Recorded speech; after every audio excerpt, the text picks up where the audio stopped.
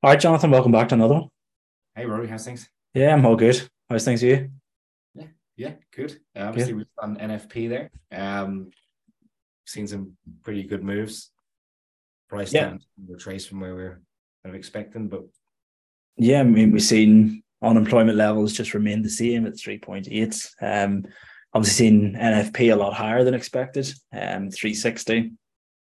Dollar was obviously up very strong initially, starting to pull back ever so slightly, although now S&P futures are down over 0.5%. So it could be an interesting Friday to end the week. yeah, you Yeah. don't only get an interesting Friday really, except for NFP. It's the only, No. only interesting Friday you get once a month. Yeah. So it Like, might be a later day on the desk for most people today, but let's see how it closes. yeah, I'm doing this podcast while actually keeping an eye on the markets. It's quite interesting. It really is. But that's kind of what led us to this podcast, Rory. I suppose what we're, I suppose the conversation that came post our live NFP video. I mean, we spent probably an hour there. We didn't even realize just chatting about, how you go into the fundamentals, of your, from your decision making process. And I'm kind of blows me away. And, I'm more of a sentiment trader, and I've always have been. And backing that up with technicals, but you're the complete opposite, and it's fundamentals, and you're bringing me over to the dark side. I can't lie, Yeah. And there's so much data there, and the problem with fundamentals is it takes so much effort and so much time, and I guess somebody who's time deprived, or it's one of those holes that you have to get into, and you need to know where to scrape this data from and how to scrape that data from the right places. And I was just talking to you about how conflicting information, like I was talking to you before, and we're like, we're looking at certain things with the economy and with the economy at the moment, looking at different, economists, what their view were, and so on. And sometimes you get contradicting views and so on. And sometimes you can just actually leave all that behind and get to raw data and make your own decision off the back of that. And that's where we kind of came to. And I think, obviously you're going to lead this podcast, to be honest with you, but it just blew me away, and I'm definitely converted. That's for sure. Yeah, I mean, going back to the point you say about looking at economists' views and things like that. I usually like to think of myself as my own economist. It's That's I think that's the best way. As you say, you look at all these chief economists of Barclays, of HSBC, Goldman, JP. These people all on paper should be some of the best in the world, but yet they've conflicting views. So why listen to one over the other? Well, is one going to be better than the other? That's not for me to decide. So therefore, just decide yourself. If you have the data in front of you, just come up with your own reasons and your own justifications.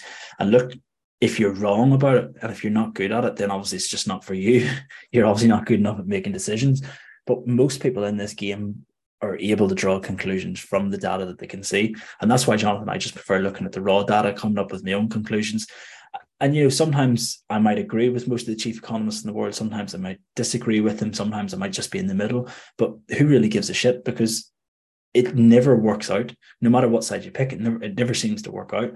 You know, I just remember at the start of this year that Citi said the oil was going to go to like $40 a barrel. Goldman said it was going to go to 100, and now we went up to 94. You know, if you said I'm going to listen to Citibank about this, one of the best economists in the world, I would say, well, that's a great idea, but you would have been completely wrong on that. You know, Yeah, yeah, and do you know what? It all goes back to the basis of before you execute that trade, and everyone has different styles and so on, which is fine. And but fundamentally, what we want is to be able to put as much in our favor as possible mm-hmm. before we do execute, right? And Yeah, having that kind of raw data and being able to utilize that raw data and how you do and how you kind of you scrape that data and put it into a nice presentation, if you like, so we can see that information in nice and quick, and it doesn't take us 2 hours to trawl through all this information. Obviously you do that for our premium members, but it's just another reformation. It's another confirmation for me to go, okay, I think I'm right on this trade, because yeah, that's another bit of information that gives me more backing behind my decision making process. yeah. And I mean, I think a lot of people are probably wondering what the point is we're trying to get to and where did it come from. And a lot of it said, you asked me at the end of the podcast, why did you have the feeling that NFP was going to be higher? What led you to that reason? I didn't see anything in the news. I seen conflict in reasons. Why were you so certain on it? Yeah. it's not so why was I so certain that it happened, but why was I heavily biased to seeing that? And then we get in and started talking about, well, I read the ISM report every month, and basically it says that, employment's up, employment's strong, production's still strong. And I was like, I don't see any reason, and services as well. Employment was still higher. It was slower than the previous month, but it was still it was still higher overall. And whenever I was reading these reports, I just come to the conclusion and say, well, employment's still strong. And that's the final conclusion I come to. Yeah. And whenever I looked at the ISM report, I actually seen that for September, the data was stronger than the last 3 to 4 months. So it's not that employment was still strong, it was actually stronger. Right. And while we were seeing that NFP number, and while we were seeing the resilience in the labour market, if it's stronger, then you're obviously going to see a bit of a push. And we did see that push, and that's really where it came from. And, and that's what led us down this path of me saying, have you looked at this? Have you looked at that? It says here, it says there. And people just don't want to do it. People don't want to put the time in. People would rather scroll through 40 minutes of TikTok rather than scrolling through 40 minutes of the ISM. It's an way of trading as well. It's a different approach, different outlook. It's just the devil's in the detail with these kind of decision-making processes. And again, it's not against how, again, I'm not that kind of a trader. I wasn't that kind of trader. I'm certainly going to introduce a lot more information into my trading going forward. There's no doubt about it, because anything that I can do to improve my trading, my percentages, I'll do it. But that's what it's about. It's just about giving yourself as much information and data as possible. And you do have that institutional side, and it is a difference between institutional and retail traders. Yeah, I mean, a lot of people often ask, what is the difference in it?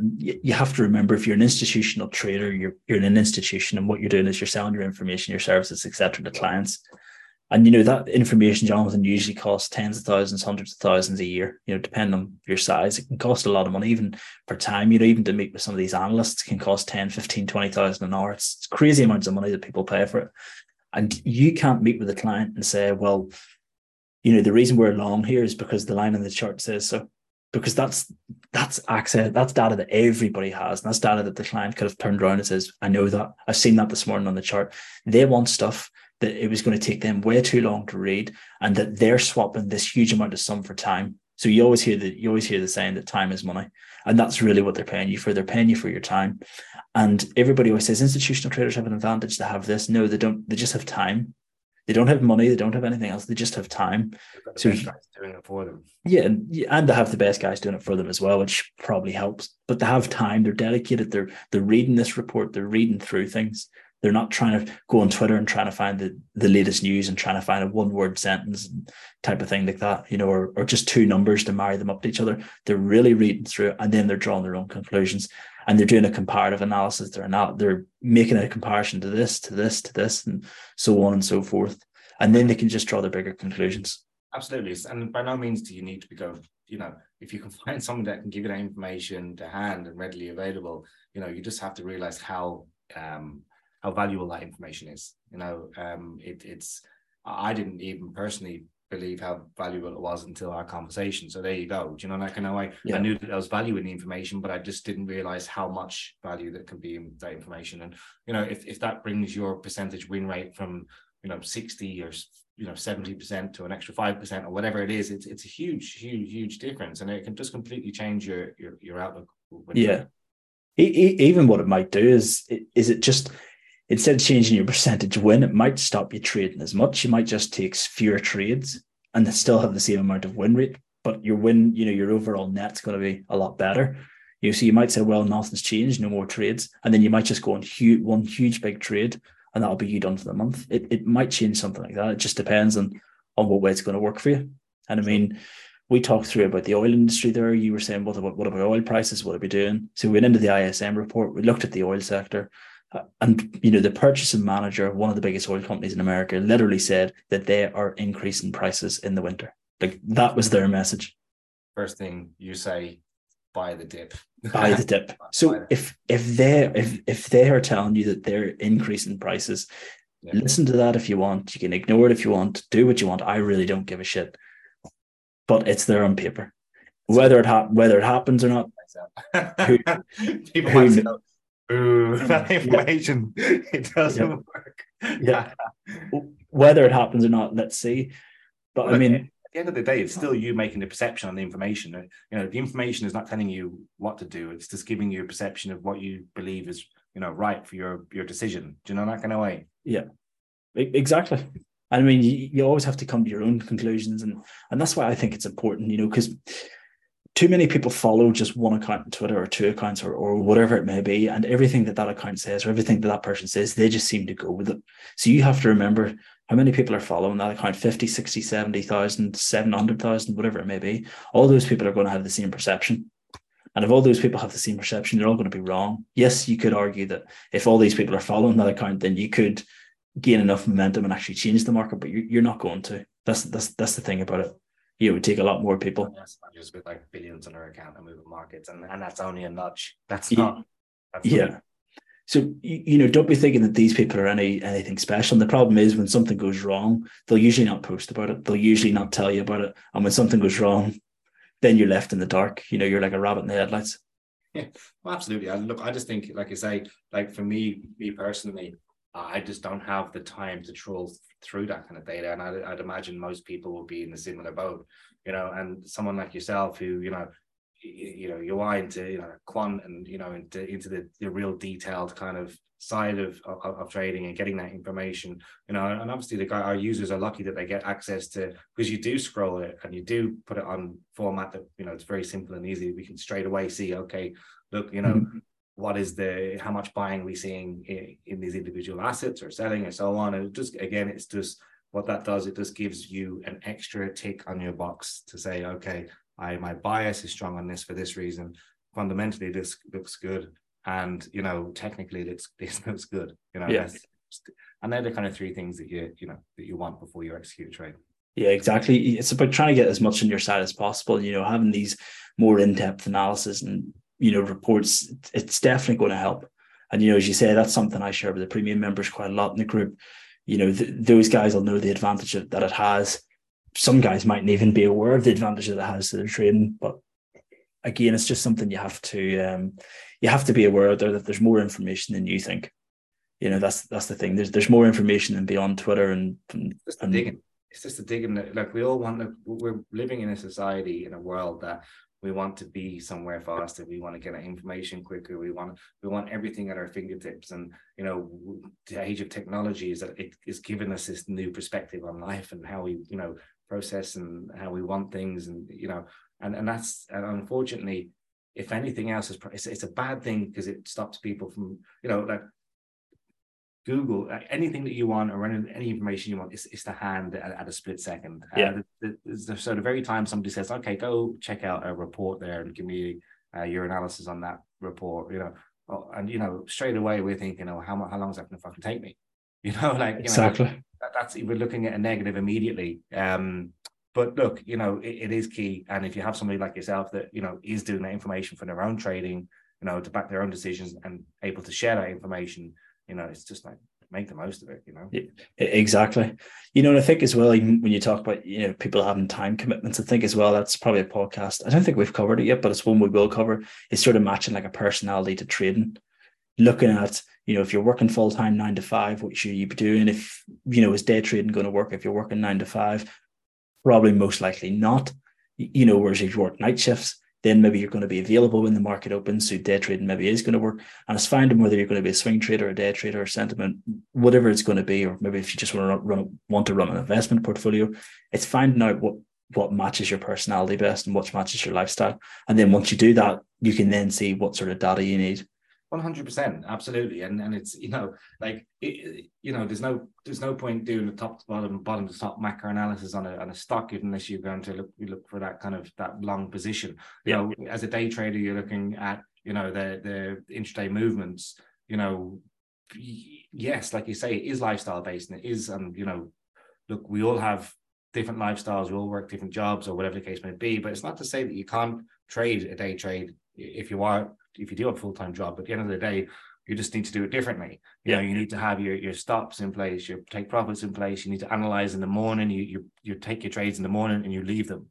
You come home and you see where they're doing. You open a laptop. You can spend 20 minutes checking out where the positions are.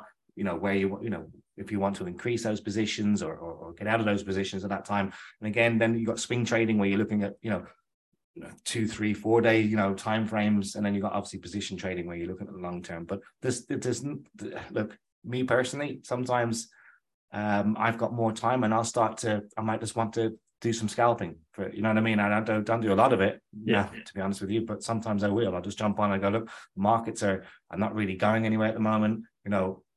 I'm looking to increase my percentage for the week. I'll just do maybe a bit of scalping, that kind of way. But look, each to their own, and nobody says that. There's lots of technical guys out there, I'm sure, that are doing great. But for me personally, I've said this before, you can't lock yourself in a room and kind of rely on a chart to make your decision. No, exactly. If somebody said they had to take, the data away from me or the chart, I'd easily take the chart away from me. 100%. I'd rather ring the exchange every morning, just find out the price. It wouldn't bother me as long as I have the data. We need to get a staunch technical analyst on the podcast, I think. Of what? Like a real staunch kind of somebody who's just a technical only trader. Just and not in a bad way. Just because what I mean is like to give a different perspective. Yeah, well, you can run that. You can run that podcast. No, that's what the listeners want to hear. That's what everyone wants to hear. You berating somebody for. Look, I'm sure there's definitely successful traders out there that are technical based. There has to be people out there that have, some consistency levels on that basis. But I'd love to hear how, or do they really only rely on technicals, or don't tell me they don't watch the news or have their own bias, or don't tell me they're just buying and selling off these levels or pivots or whatever they're doing without having some kind of a bias as to buying or selling off these levels. Yeah. I mean, if somebody came to me and said, I've been trading technical analysis from 2000, here's my returns, and I don't know anything about the macro, fair enough. I'll take them. Yeah. I'll take it. I'm yet to... But then again, the law of probability always states that nothing's impossible. So on that note, Rory. On that note, I'll see you on the next one. Yeah, good man. Okay, man. Bye-bye. Cheers.